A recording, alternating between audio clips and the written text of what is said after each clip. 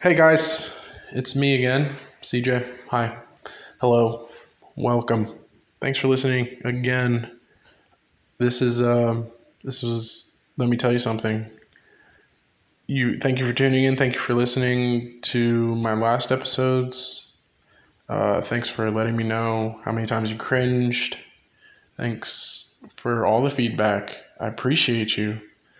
That's what I want. I like the interaction. I like that people have heard it and listened. Um, So, yeah, let me tell you something. All right. When I was 21, I stole a car. Now, I put quotations?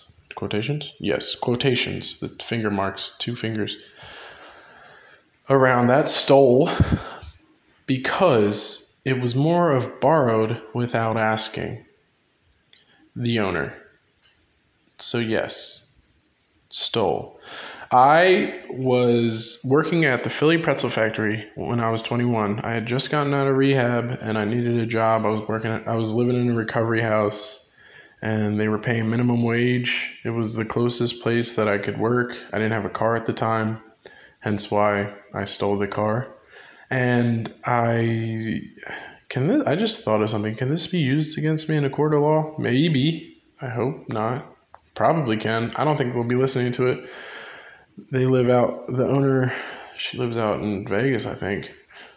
Um, but yeah, so I had been working there for, 5 or 6 months and, getting plugged in the meetings and the rooms and my recovery and all that stuff. And this was like probably the first like big ordeal where I had to deal with life on life's terms. And I was, like I said, I had to be at work around like 5 or 6 to be in there and twist the pretzels. There's this like conveyor belt, and there was ropes of dough, and you twisted the pretzels, and you cut the other ones up into little rivets, whatever you call them. You made the hot dogs. You wrapped up the hot dogs in the pretzel dough. It was these are the Philly Pretzel Factory secrets. I don't know the sauce. Those all came prepackaged, so I can't give you those details, but that's about all the details I can give you. Um, so yeah, I at this particular day it was snowing. I remember it was like a pretty bad snowstorm. So I had reason to not want to walk back home, to justify the the taking of the Ford Explorer with the decal on the side with the Philly Pretzel Factory logo on it. I decided I'm not walking home. And I talked to Mike, the manager, and was like, "Hey man, I'm gonna take the car. I forget the woman's name, but I know she wouldn't be cool with it, but he's like, yeah, if you don't bring the car back, because I work the next day, I'm not covering for you. Like, there's nothing I can do." And I was like, "Oh, that's fine." And I was probably at a time where I was like, okay, like I'm getting to work on time. I was getting established at the Philly Pretzel Factory, looking down the road of possibly being a manager and perhaps getting my own franchise at the Philly Pretzel Factory. No, that's not true at all. But I had decided I'm going to take it. And like I had said, it was snowing. So it was on 5th and Penn Street, this particular location. Right now it's a marketing, that place is a marketing business. It was a McDonald's before. This isn't important. I just drove past there the other day and saw that it was a marketing place now. So I had decided to take the car. And I was driving on Walnut Street, or I think it's Walnut. It parallels Penn Street that goes up towards my house at the time. And I remember just not being able to get up that hill. That's how bad the roads were. Like it had just started. It was still snowing when I was leaving work, so I turned around, went down Penn Street, went on 422, and I don't know how it worked out that I got in contact with like old friends in Boyertown where I come from, but yeah, it's something, and I decided to drive and meet up with them because I was like, hey, guess what? I'm on the up and up. I got this whip. I'm gonna come visit you guys. How's everything to see how everything's going with you guys? Show off that I've been clean for 6 months. Be a vision of hope. Hey, anyone can do this. If I can do it, anyone can do it. So, drove out there in the snow, and yeah, met up with them. I think we met at a Walmart, if I recall. I don't know why. That was the spot in Boyertown. That was where it was really popping. Boyertown Walmart. And I met up with them, said hey. Uh I had reservations. I had reservations about staying clean, but luckily I was a leech when I was in active addiction because they didn't really want to hang out with me too long. And I didn't have any, like, I wasn't like urging to use at the time, but I think if it would have came up, I think like the God of my understanding works in my life in different ways where, like, they knew that I was doing all right and they probably didn't want to share if they did have anything. So I left there, went home, and lo and behold, I had overslept, went to bed, overslept. You know that panicking feeling that you have? That, like, when you wake up and it's light out and it's supposed to be dark when you go to work because it's 5 o'clock but it was like 9:30, I'm assuming, if I remember. Yeah, I jetted out of that bed. I just like grabbed clothes, whatever clothes I had. I think I had a Philly Pretzel Factory. Like, I put on my Philly Pretzel Factory shirt, put on my pants, threw on my pants. Barely didn't have them buttoned. I remember trying like to run through the snow with my shoes half on and like putting my pants on because that's how I reacted to panic at the time. It's like it was just like what fight or flight. And yeah, I was fleeing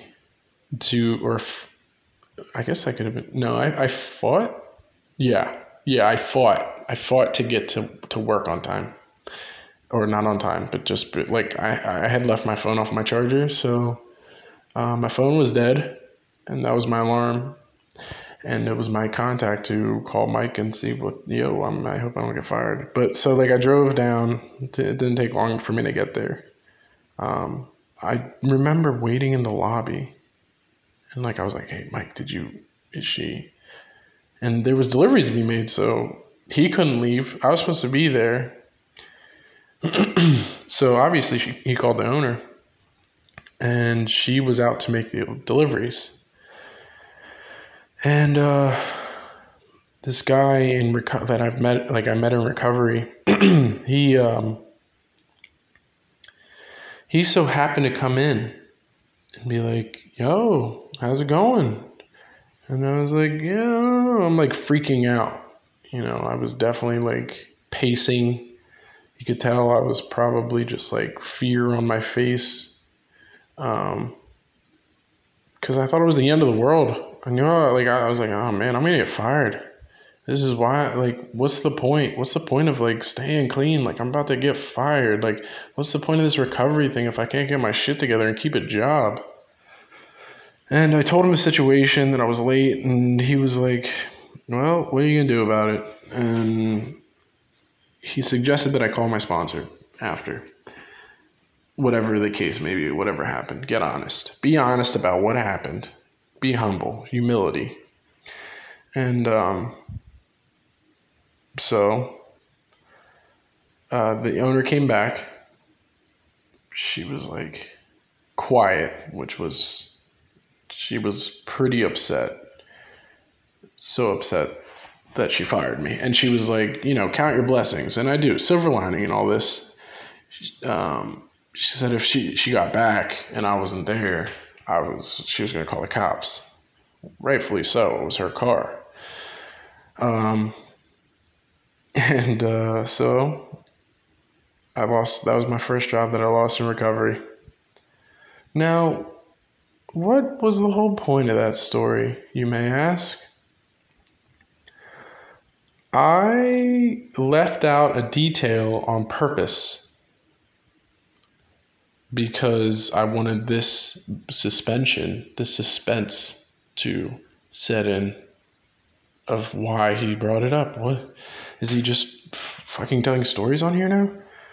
No, actually, I wanted to let you know the reason my phone was unplugged and I woke up late was because I stayed up watching porn.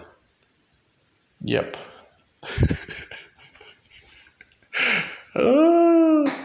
So don't watch porn, kids. Or like everyone. Porn is not good. It's not good for the soul. It's very highly addictive. And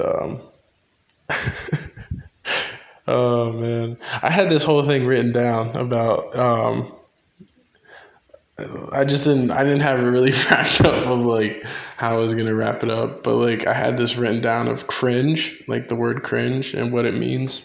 Definition: it's a verb to bend one's head in fear or in servile manner.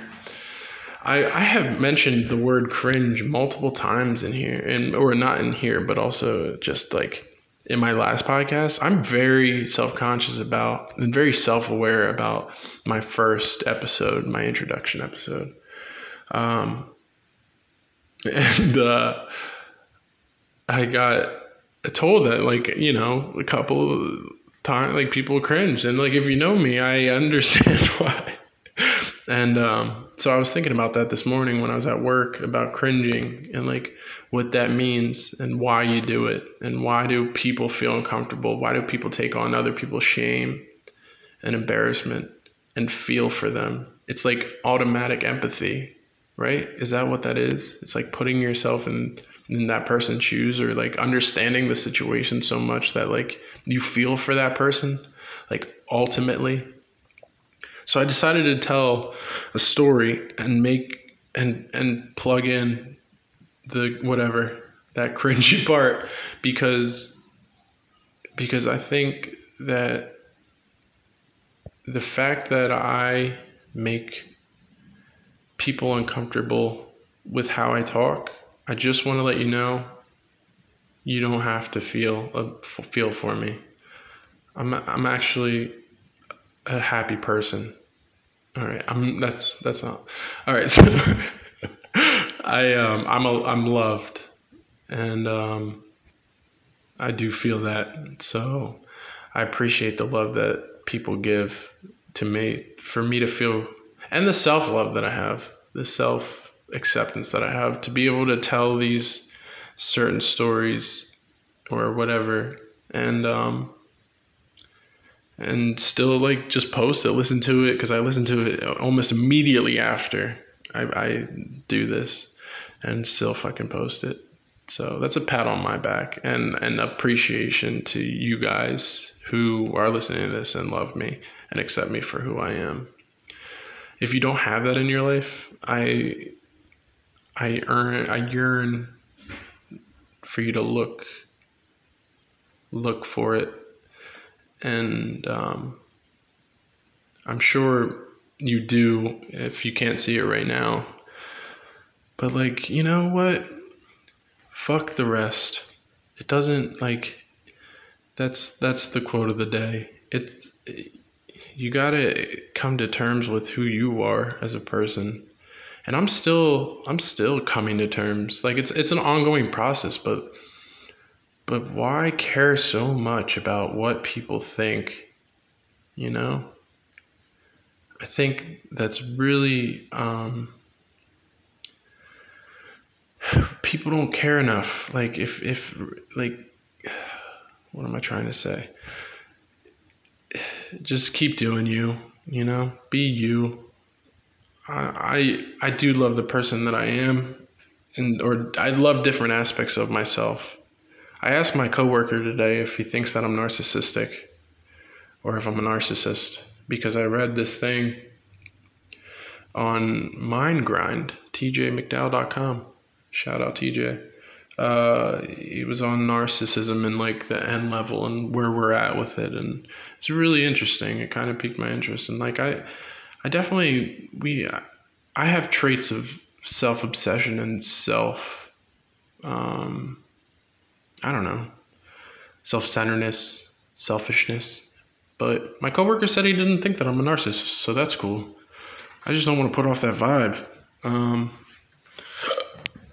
and then he gave me an example of a narcissist or who he thinks is a narcissist. And I was like, oh, yeah, that actually makes a lot of sense. We aren't the thoughts we have, right? People have like thousands of thoughts a day. And like we aren't that. It's what we choose to act on. I chose to release this episode. And yeah, I do that only because it's something new. I've already said this. I've already said all this. I'm going to shut the fuck up about that. So let's go on to, I guess, media, or not media. I just rewatched the Harry Potter movies and thought about how Harry Potter is he's an orphan and he's sent off to die because he had to die at the right at the right time, right? Spoiler alert for Harry Potter fans or who haven't watched Harry Potter. And like how us as adults, people now, we aren't orphans, we have parents. But like Harry always had his parents' love. Maybe you don't have your parents' love, but the fact was that he had to deal with stuff.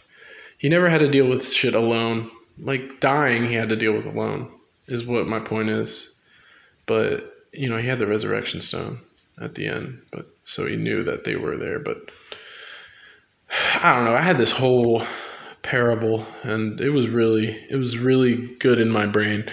I swear, like I don't take any substances. This is just my brain, how it works now. It's pretty fucked up. But yeah, I think I hit all the marks of what I was trying to talk about today. Saw Black Widow. That was good. 5 out